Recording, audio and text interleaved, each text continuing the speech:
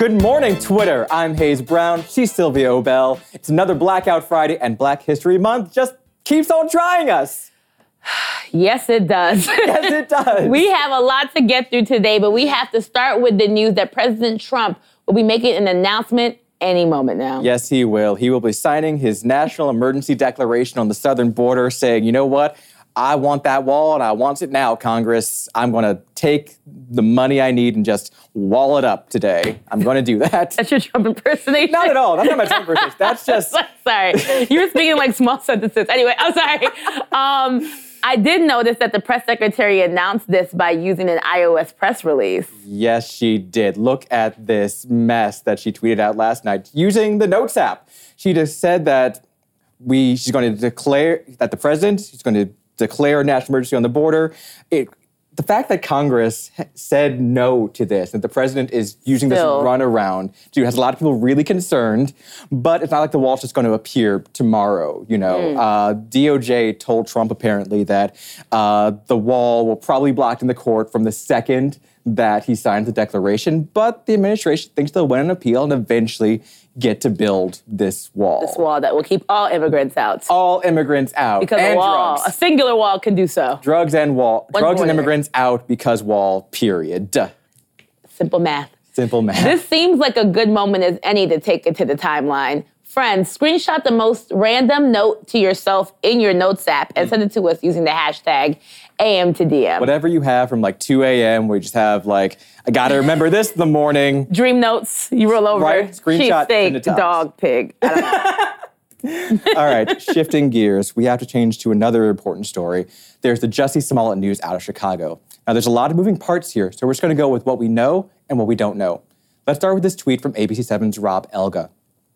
Multiple sources tell ABC7 Jussie Smollett and the two men who were being questioned by police staged the attack, allegedly because his character was being written out of the show Empire.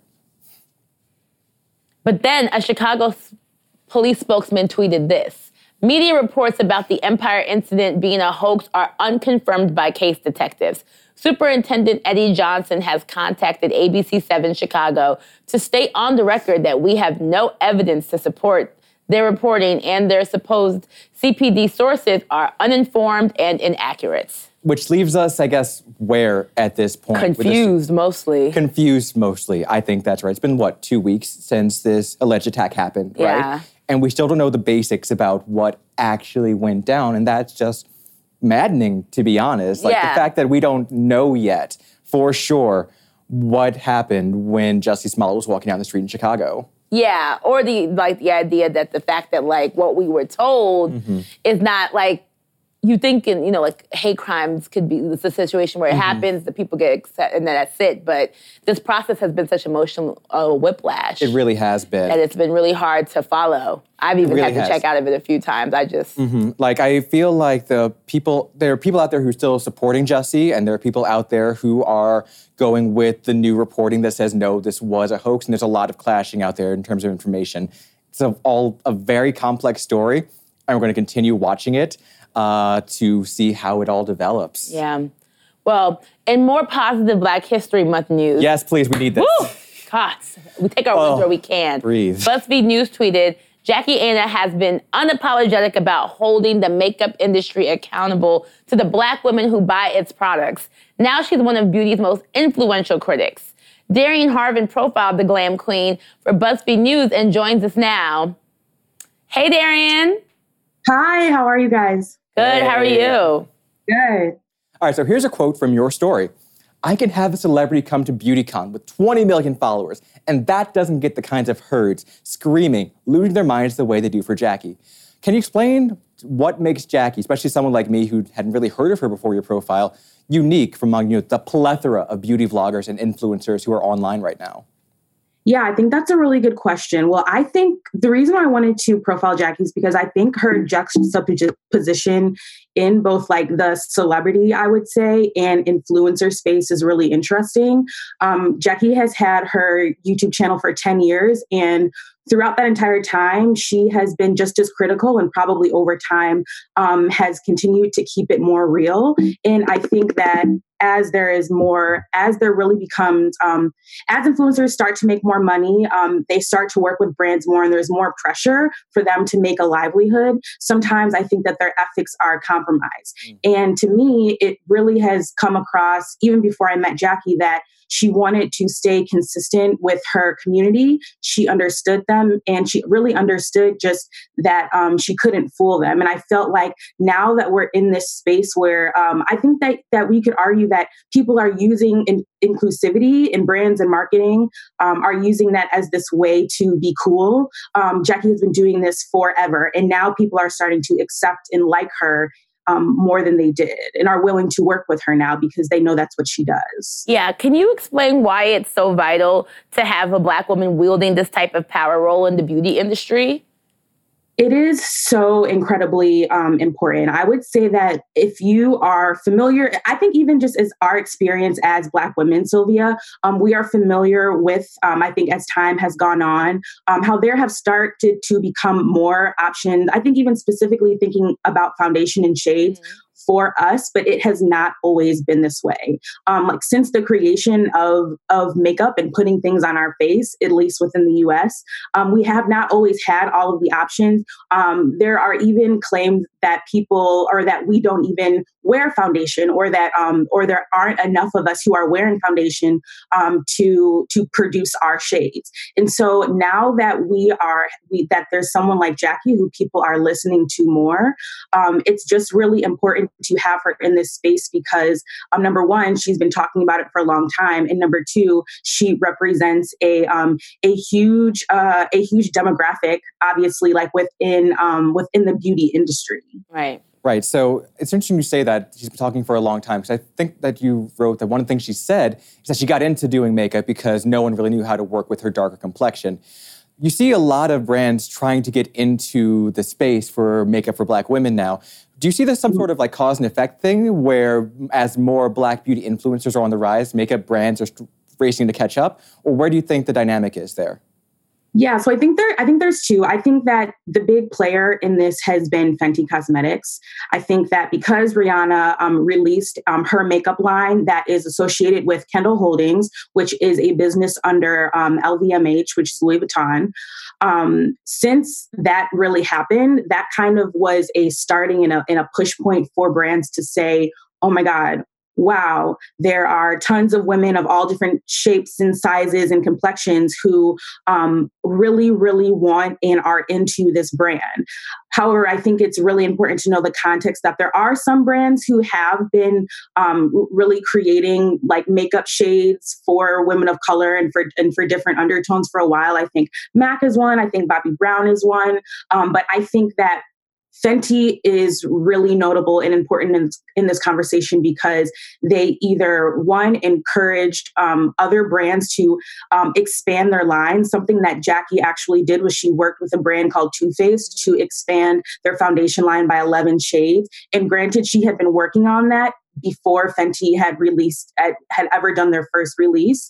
I think that Fenty still played a really important role in just showing brands and showing makeup brands that women of color want variety and they want choices. Yeah.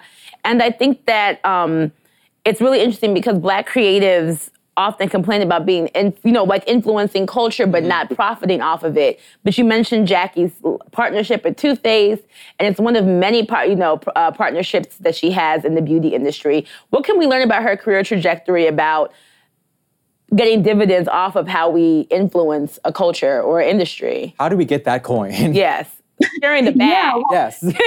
Yeah, exactly. So, I mean, I think that Jackie is unique in the sense that she has been doing this for the past 10 years consistently, and she has really grown with her audience. She hasn't always shown her most charismatic side. I feel like this is really cliche to say, but the reason why people, I would say across all races, like political statuses, across the country, no matter where you live, the reason why they love her is because they can relate to her comedy and because she's decided to be herself. And so I think that has been incredibly crucial in who she is. And I think even in terms of celebrity, I really wanted to write this because I feel like there is this gap between who we view as Hollywood celebrities and who we view as celebrities, because not just because they're influencers, but because they are content creators and essentially they have their own mini media companies. And so I just thought it was really important to highlight an influencer who wasn't an influencer just because they have 2 million followers, but they're an influencer because they're speaking out to their audience, big or small, about what they do. And it's driving, and specifically for Jackie, it's driving money into the beauty industry. So do you think that influencer as a job is going to, peter out as the internet moves on to other trends, as other platforms become more prominent? Or do you think it's a career trajectory that's going to stick around for a while? You know what? I'm not really sure, but I will say that I think that as any adults or any young people, really whatever age you are as an influencer, but specifically, I think that if you're an influencer in your 20s, I think it'll be interesting to see what else they get into, what else their interests are. I look at someone like Alyssa Ashley, who is another really big YouTuber and makeup YouTuber, and she is really obsessed with photography and she takes amazing photos. And I'm seeing her starting to take photos of other celebrities. And so I think it'll just be interesting to see what else they get into, what else they're interested in, and how they transition into something else. Yeah. Well, thank you for joining us, Darian. This is a great conversation. Thank you. All right, well, we've got a packed show today. We're going to be talking to Congresswoman Lauren Underwood and get a reaction to Trump's speech. Plus, Angie Thomas and Keke Palmer are here. But up next, we read your fire tweets. Stick around.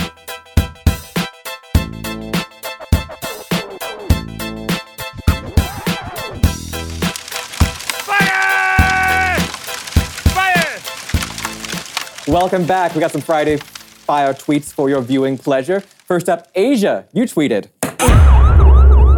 "Due to personal reasons, I will be going completely off the fucking rails." I mean, I need to start getting on that. Just anytime I know I'm about to be a mess, just putting out there in a tweet, just FYI, everyone knows it's not my fault if you come at me during this period. For real. Okay, well, Tony Childs tweeted, "I yelled out stilettos in the office today, and my black coworker finished with pumps in the club." Hey. If this isn't the sign of Black History Month, I don't know what it is. Thank God, we have something good today. We rocking stilettos, Crime Mob. Shout out to Crime Mob. Shout out. All right, so this is a twofer. Yesterday, the New York Post tweeted, "Amazon pulls out a $3 billion deal to bring headquarters to Queens." And Kashana followed up with this fire tweet, "It's Valentine's Day, and pulling out is the truest form of love." What you say? Yeah. You know what? So we'll let you have that. That's what we've heard. Allegedly. Allegedly. Can't say for sure. Some of us are here despite that. Anyway. Jesus Nice tweeted, "Next year, maybe we just do a Black History Week or afternoon with light appetizers or something." Right? Because this month has been a trash. It's been so trash. But the problem is, even 28 days has been too many days where something new can happen. With an afternoon, just get it all out of the way right now. It's 28 days of blackface. I'm tired. Oh, I'm so tired. Okay, you ready for this tweet of the day? Yes, let's do it. Tweet of the day comes from Krista. "My very Haitian father told me a story tonight about how he wanted to leave a girl but didn't know how to tell her. So he moved out shirt by shirt." I repeat, shirt by shirt.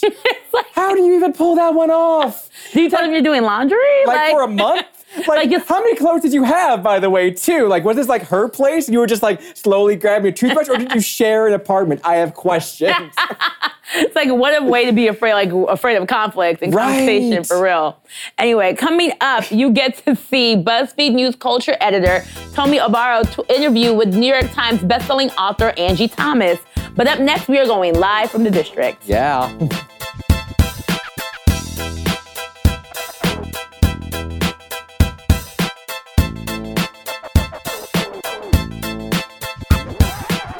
Welcome back. We're going live from the district with Congresswoman Lauren Underwood. Good morning.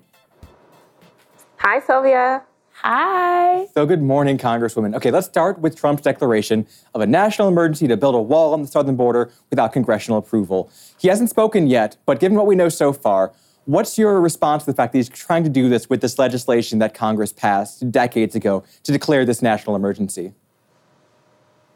Well, it's incredibly problematic. What he's trying to do is usurp the will of the Congress and really the will of the people that we represent. And the Constitution's very clear. The power to appropriate money and to fund programs lies in the Congress and not an executive power. And so I'm very disappointed and am looking forward to hearing exactly what the president says. Will you push for Congress to file a legal challenge to this?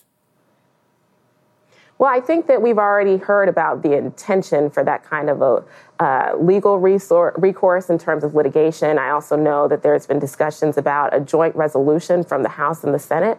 Those are the two main avenues that we have in the legislative branch to respond, and I believe that we are considering both approaches. So you're one of the most high-profile freshman class that we've seen in a while. What's that like, and why do you think that you don't get quite the same heat that some of the other freshman Congress people do? Well, let's just be clear. I'm not here for heat. This is an incredible opportunity. Honestly, it's an incredible opportunity to represent some wonderful people in Northern Illinois. My district is outside of Chicago. We have the Wisconsin border. It's rural and it's suburban. And it's my deep honor to be able to represent them every day by casting a vote in the U.S. House of Representatives.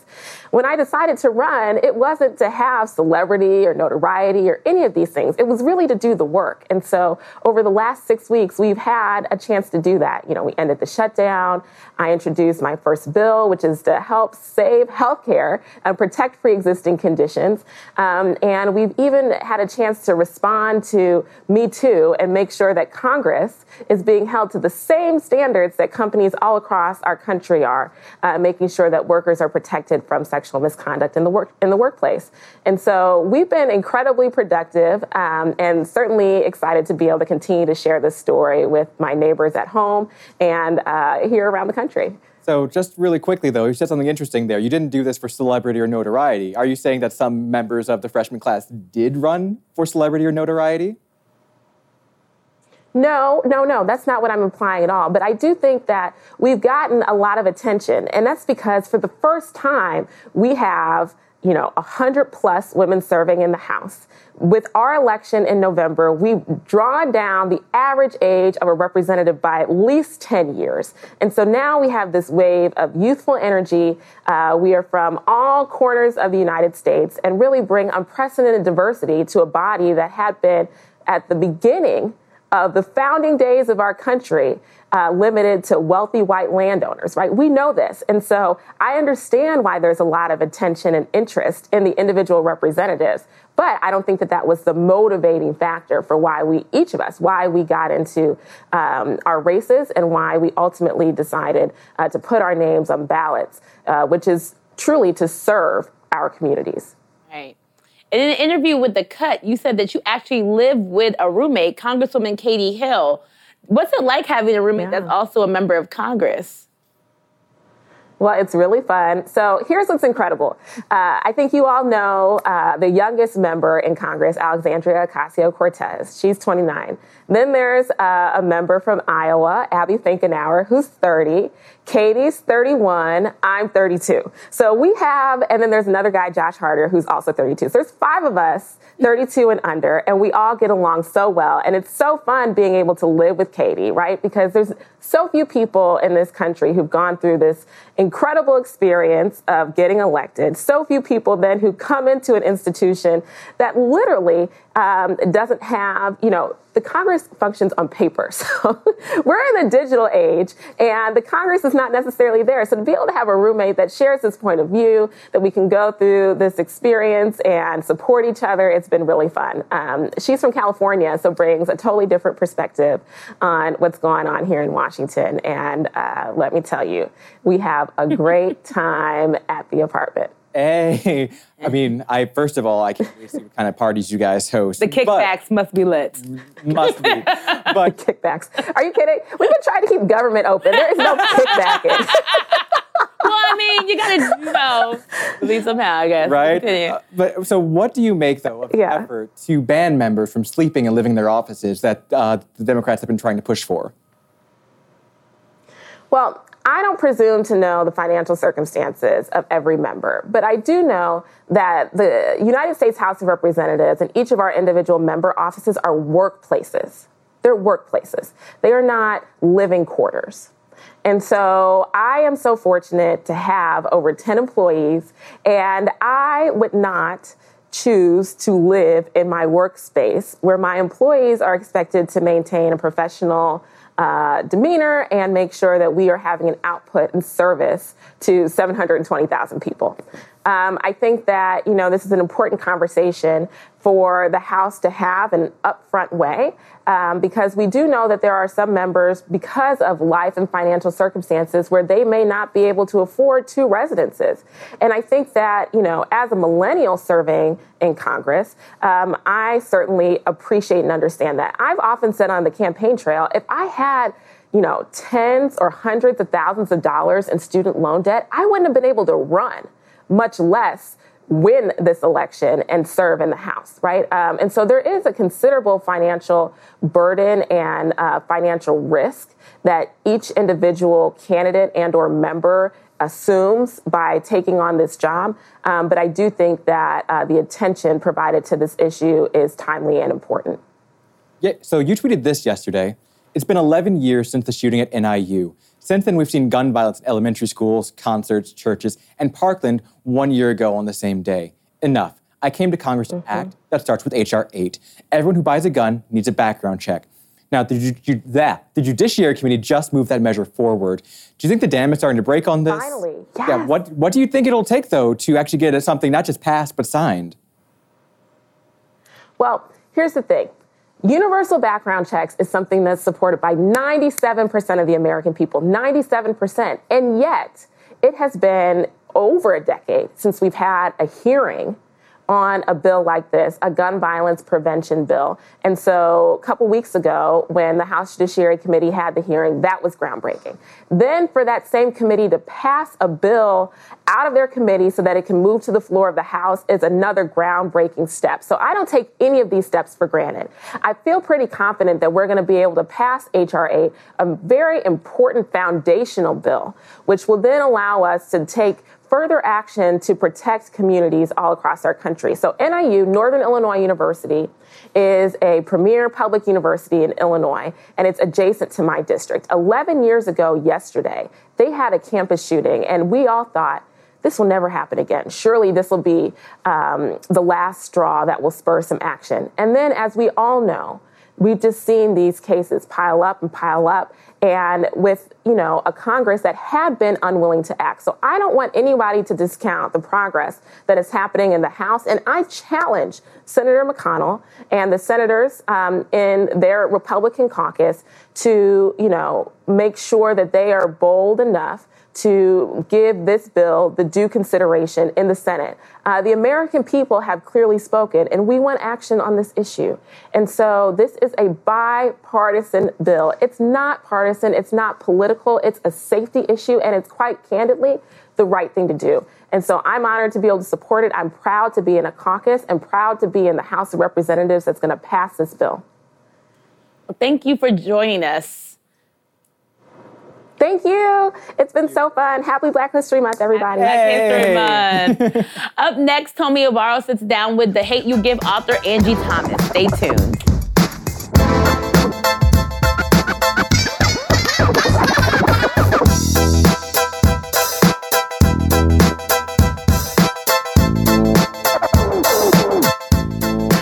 I'm Tomi Obaro, Senior Culture Editor here at BuzzFeed News, and this is The Sit Down.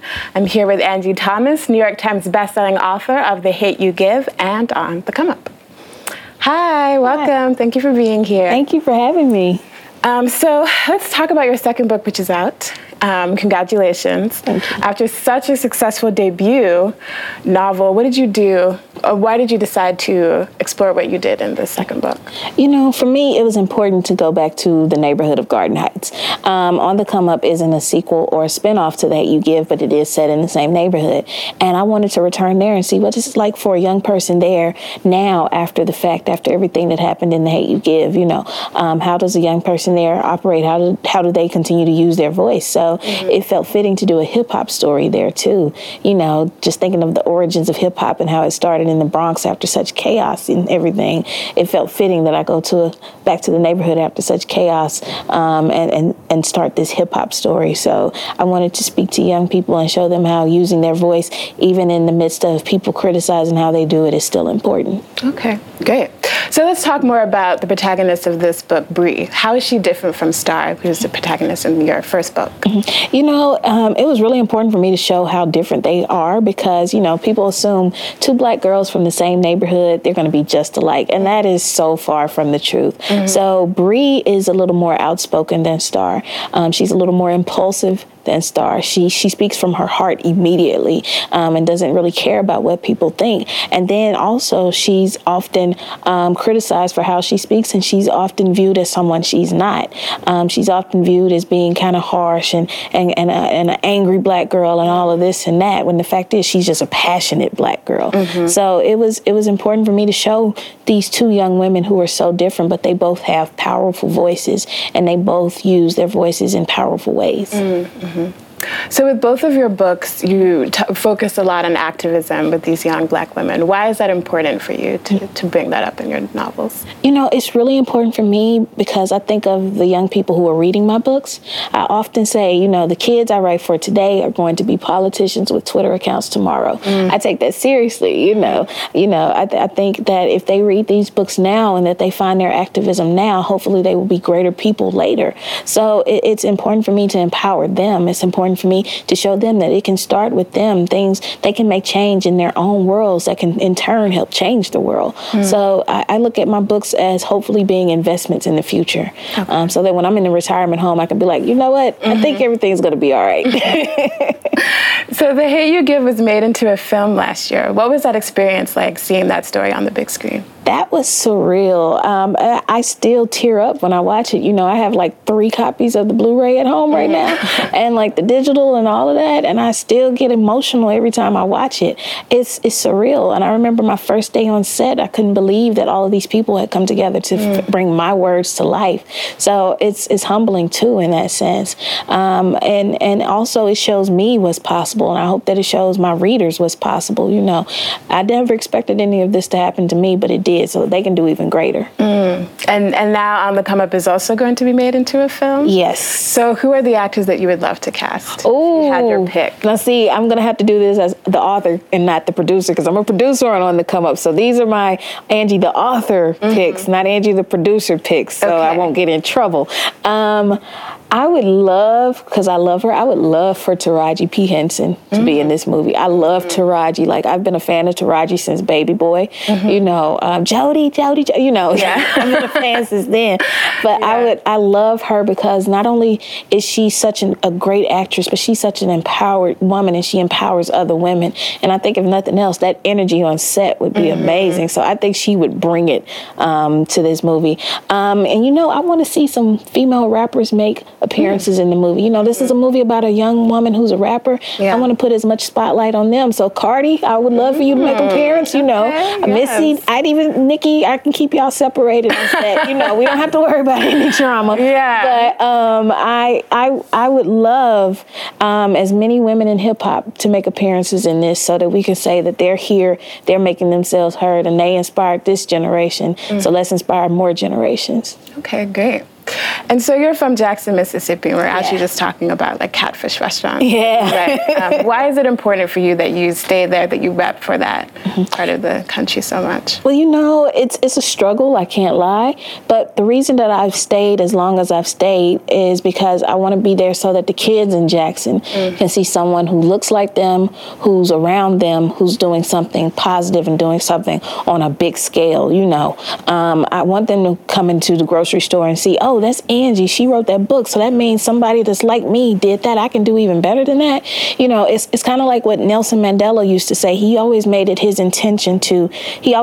priority to shake people's hands because he wanted them to touch him and know what's possible. So that's been my reason for staying, so that those kids there can know what's possible. Okay. And so this book is about hip hop, and you said that you used to spit some rhymes back in the day. Do you remember any verses? Oh. I know you're a little bit on the spot, but. You know, I do remember one that I came up with, and it's just the hook of it. I remember the hook. Okay. And so it was like, my hustle, my grind. I'm all about getting mine. Okay. Benjamin's papers. I'm talking about dollar signs. I wish somebody would try to stop my flow. I wish somebody would try to stop my show. My hustle, my grind. I remember that. And kudos. Okay, you brought it on the spot. Angie, thank you so much for joining us. On the Come Up is available now. Up next, more AM to DM.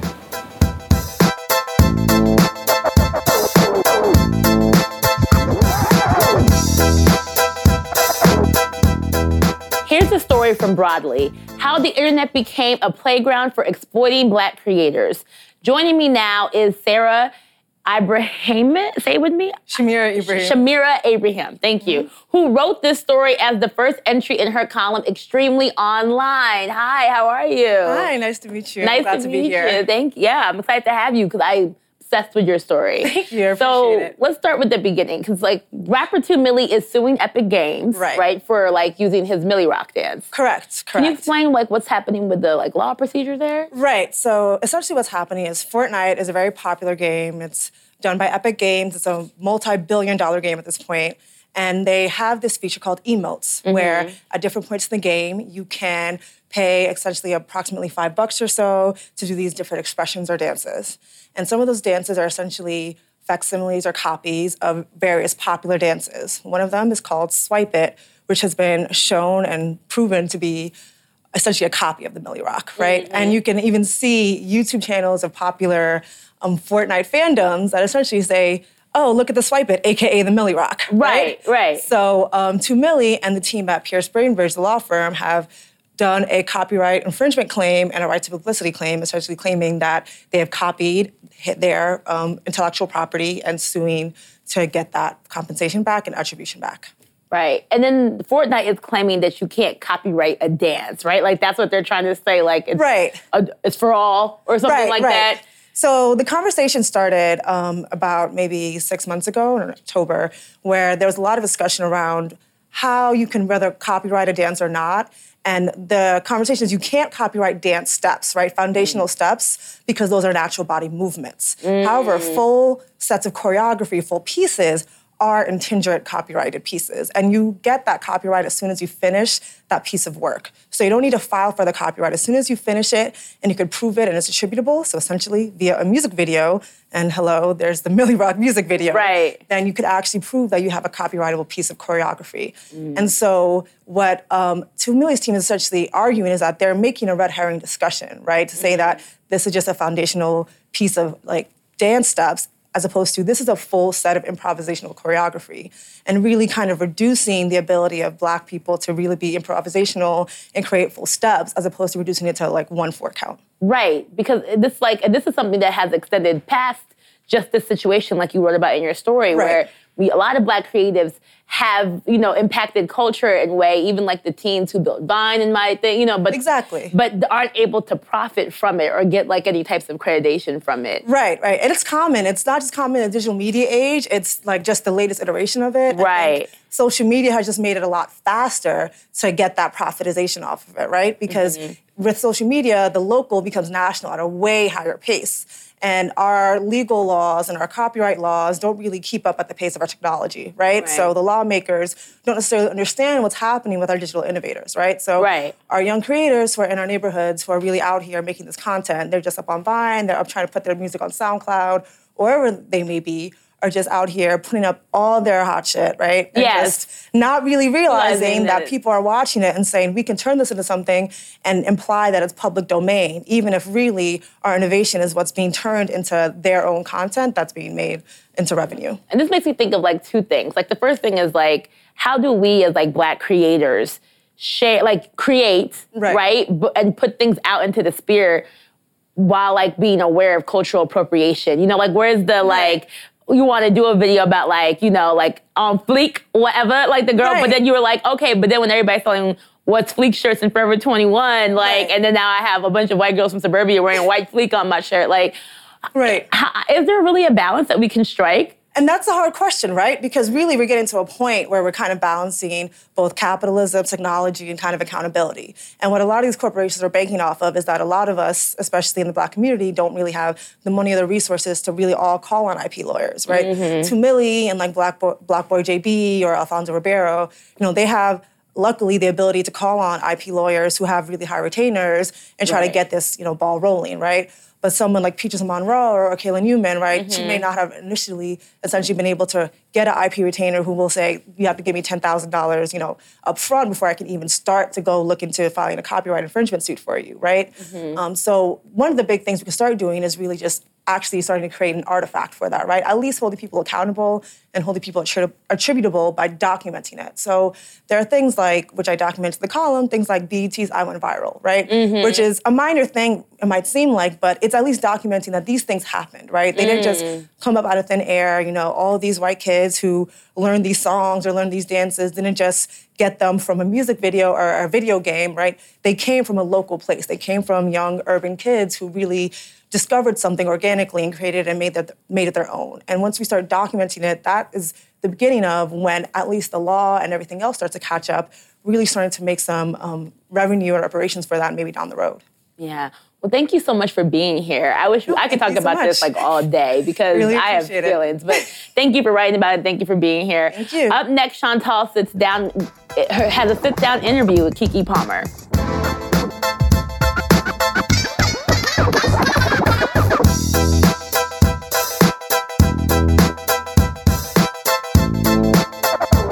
I'm Chantal Rochelle, and this is The Sit Down. I'm here with actor Keke Palmer, star of the epic drama Berlin Station. Good morning, Keke. Hey, girl. How are you? Very good. Glad to be here with you. Glad to be here with you, too. So in Berlin Station, you play a CIA agent, but this season takes place in Budapest.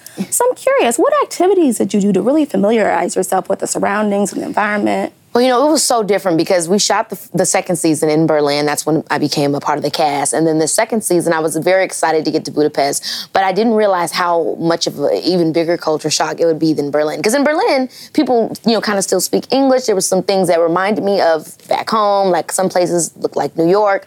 But in Budapest, it's all so historical. You know, there are castles and not a lot of the people speak English. So the language barrier was definitely a little bit more tough.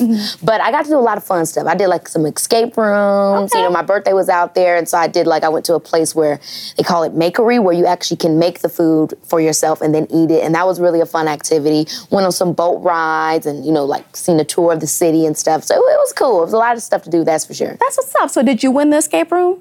I did. But, you know, it's a group effort, and I have to admit, we was kind of almost about to squabble in there because it gets real tough. When everybody's not playing their role and getting it done, then we get mad. I know you took charge. Yes, we gotta win. Exactly. I definitely did. Now, as a self-proclaimed, you know, daredevil, as you mentioned, you mentioned that you weren't really fazed by the stunts you had to do on set. So I'm really curious, what does faze Keke? Like, what gets you like, oh, no, I can't do that?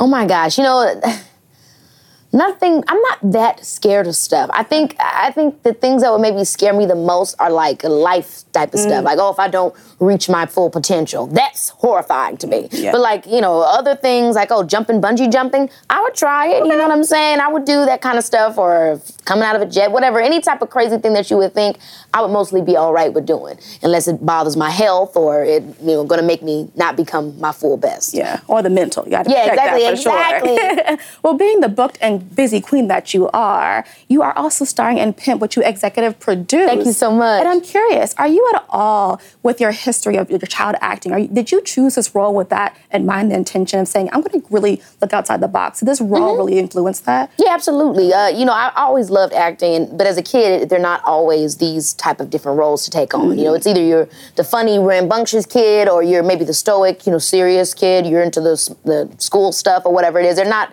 a lot of differences. For me, coming out of doing so much of that, I was just really ready to really challenge myself as a now adult actor. I was 18, 19, coming off of True Jackson, which I had done for about 4 or 5 years. And I was just ready to really challenge myself as an actress and get out of what I was used to. Yeah, and so as a child star, do you think that people respect you now as an adult, actress that you are today? Sure, I think definitely my feedback that I get from my audience is that they're just happy to see that I'm still around and still into it. And I think a lot of times as being a child actor, it can be very overwhelming, and that stop and that pause is necessary. I never really took that pause, but that was a personal choice of mine. And it's cool to see that the people that follow my career appreciate that. Yeah, for sure. And you have really pushed in this role. You shaved your head. You gained 20 pounds of muscle. So what was it like getting used to that new look and navigating the world in that space? Like, I'm jacked up. Yeah, navigating the world in that space was like a crazy experience. Yeah. It was just the fact that, I had to stay in the mindset of Wednesday, which is far less positive than my own. And you can't really step too far outside of it because you're going to be on the set the next day or the next morning or whenever. And that was difficult, because that's not who I am. And it was just like hard to kind of shake off. The physical aspect just made diving into that character mentally much easier because when I looked in the mirror, I also didn't look like myself. But after a while, that is tough because you're like, where am I at? Yeah. So who did you study to get that pimp going? Getting Cleo inspiration? Oh, well, I think just in general, that character was definitely inspiration. Probably also for even when the script was being written. I mean, of course, I didn't write it, but characters like that made it possible for characters like Wednesday to even star in a movie. So much love to Queen for that. But in terms of my inspirations, I think, in the music industry, it's not that far different from the pimp industry. Yeah. So a lot of my inspirations came from that, my world and different characteristics that I felt that I would see in myself that I wanted to amp up for Wednesday, or even other people that I felt reminded me of, that might be something that Wednesday would, maybe I could bring to the character. I think as an actor, you're always picking up on human nuances, how somebody looks and blinks and moves and what their habits are, just because you never know what you might want to take to a character. Absolutely. I mean, you have conquered all. I mean, you're never not booked and busy. So you are also super active on social media. Yes. I love your Southern Belle insults, darling. Like, I'm obsessed. As a Southern girl myself, let's take a look into Miss Lady Jacqueline over here.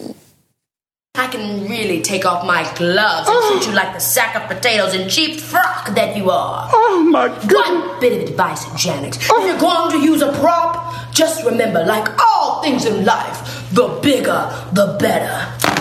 It's just perfect. It's I hate so to laugh good. at my own self like that, but it's just so dramatic, the character. I also grew up a woman like that. So how did you come up with this concept, and who was the inspiration behind it? So I think the inspirations came from a lot of different things. It came from my kind of natural sass that I have in my family, and my grandmother really. She was that sassy Southern gal from Mississippi, grew up in Memphis. And then also other female comedians that I grew up watching, like Jack K. Harry or Jennifer Lewis. They are so awesome to me. But how it came apart was I was just doing my digital content. I started working with a guy named Max, and we were going back and forth on different things and ideas that we could bring to digital. And Southern Belle Insults was born out of that. And we just kept going. First, we did one little one, and then we saw that the fans really, really liked it. And then he was like, "Yo, let's keep going." And we just kept going. Yeah, people are recreating that. Myself, I was like, channeling my inner Southernness. I was like, yes. I was like walking down the street. How dare you? Yeah, I just became her. I'm like, what? That's what we want. Yes, exactly. Now, you recently mentioned that you were a little mad at Drake for, making your name really mainstream from his In My Feelings song. You cannot walk down the street without hearing Why that did he song. do that to me? So tell me, did you have a conversation with Mr. Aubrey? I didn't. When I actually just seen him not too long ago, and I didn't even say anything. I was just like, hey, and kept about my business. I didn't think in my mind to be like, now why did you do this song like this? And why wouldn't you put the original Kiki in the video? Okay. That Come on, love. That need answers. So, that was a bad marketing tool. Okay, you should have been front and center. Okay, front and center. So can you do us a favor and transform into Miss Lady Jacqueline and give Drake a piece of your mind for us in this camera right over here? I should have been prepared for this. Drake, I see that you've made a song named after someone named Kiki. But the reality is there's only one Kiki that really, I don't know.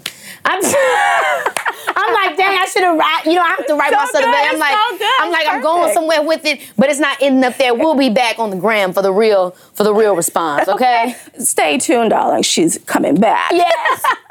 To be continued.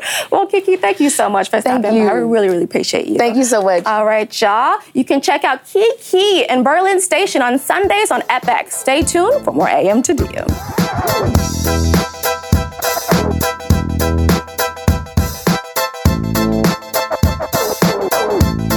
We asked you all to send screenshots of your most random note in your notes app. Yeah. And BuzzFeeder Alp sent this. It's ass eating season. God damn it, Alp. You know. What? Well, I need to know the context, or do I? What's our hiring process? Like here at BuzzFeed. I'm gonna go find out after this and ask, sir. Blasian FMA had this to say about an interview with Representative Underwood. This desirability for a vocal person of color doing the work of inclusion and diversity may be true for content creators in the beauty industry, but in other genres of video, plenty of vocal people have reached the same ultra popularity. White people everywhere don't care. Yes, and I think that was in terms of the interview with Darian about Jackie Aina, about how she's been able to profit off of it. But like we talked about just now, and with Rodley's story, with Shamira, that there's a lot of people who aren't able to, and that's a real thing. So glad you're watching, glad you agree. Yes, good point. Mixed Maven had this to say about my outfit. Oh my I just can't get over how fierce Sylvia's fit is right now. Oh my God. I want people of You AM guys are to DM, so kind. People of AM to DM, where is the love for me? This is what I need to know right now. Where are my Paul McLeod level of thirst tweets? Where are my thank you. Yes, please. I just want to be appreciated, okay? Okay, so next week, we have joining us Bing Liu, Ellen Page, Jay Baruchel, and Anna Paquin. Yes, and thank you to our guests, Darian Simone Harvard, Representative Lauren Underwood, Angie Thomas, Shamira Ibrahim, and Keke Palmer. Saeed Safi will be here Monday morning at 10 a.m. Have a great weekend. Happy birthday to my brother Justin, and goodbye, everyone. It's finally the weekend. You did it. Praise him.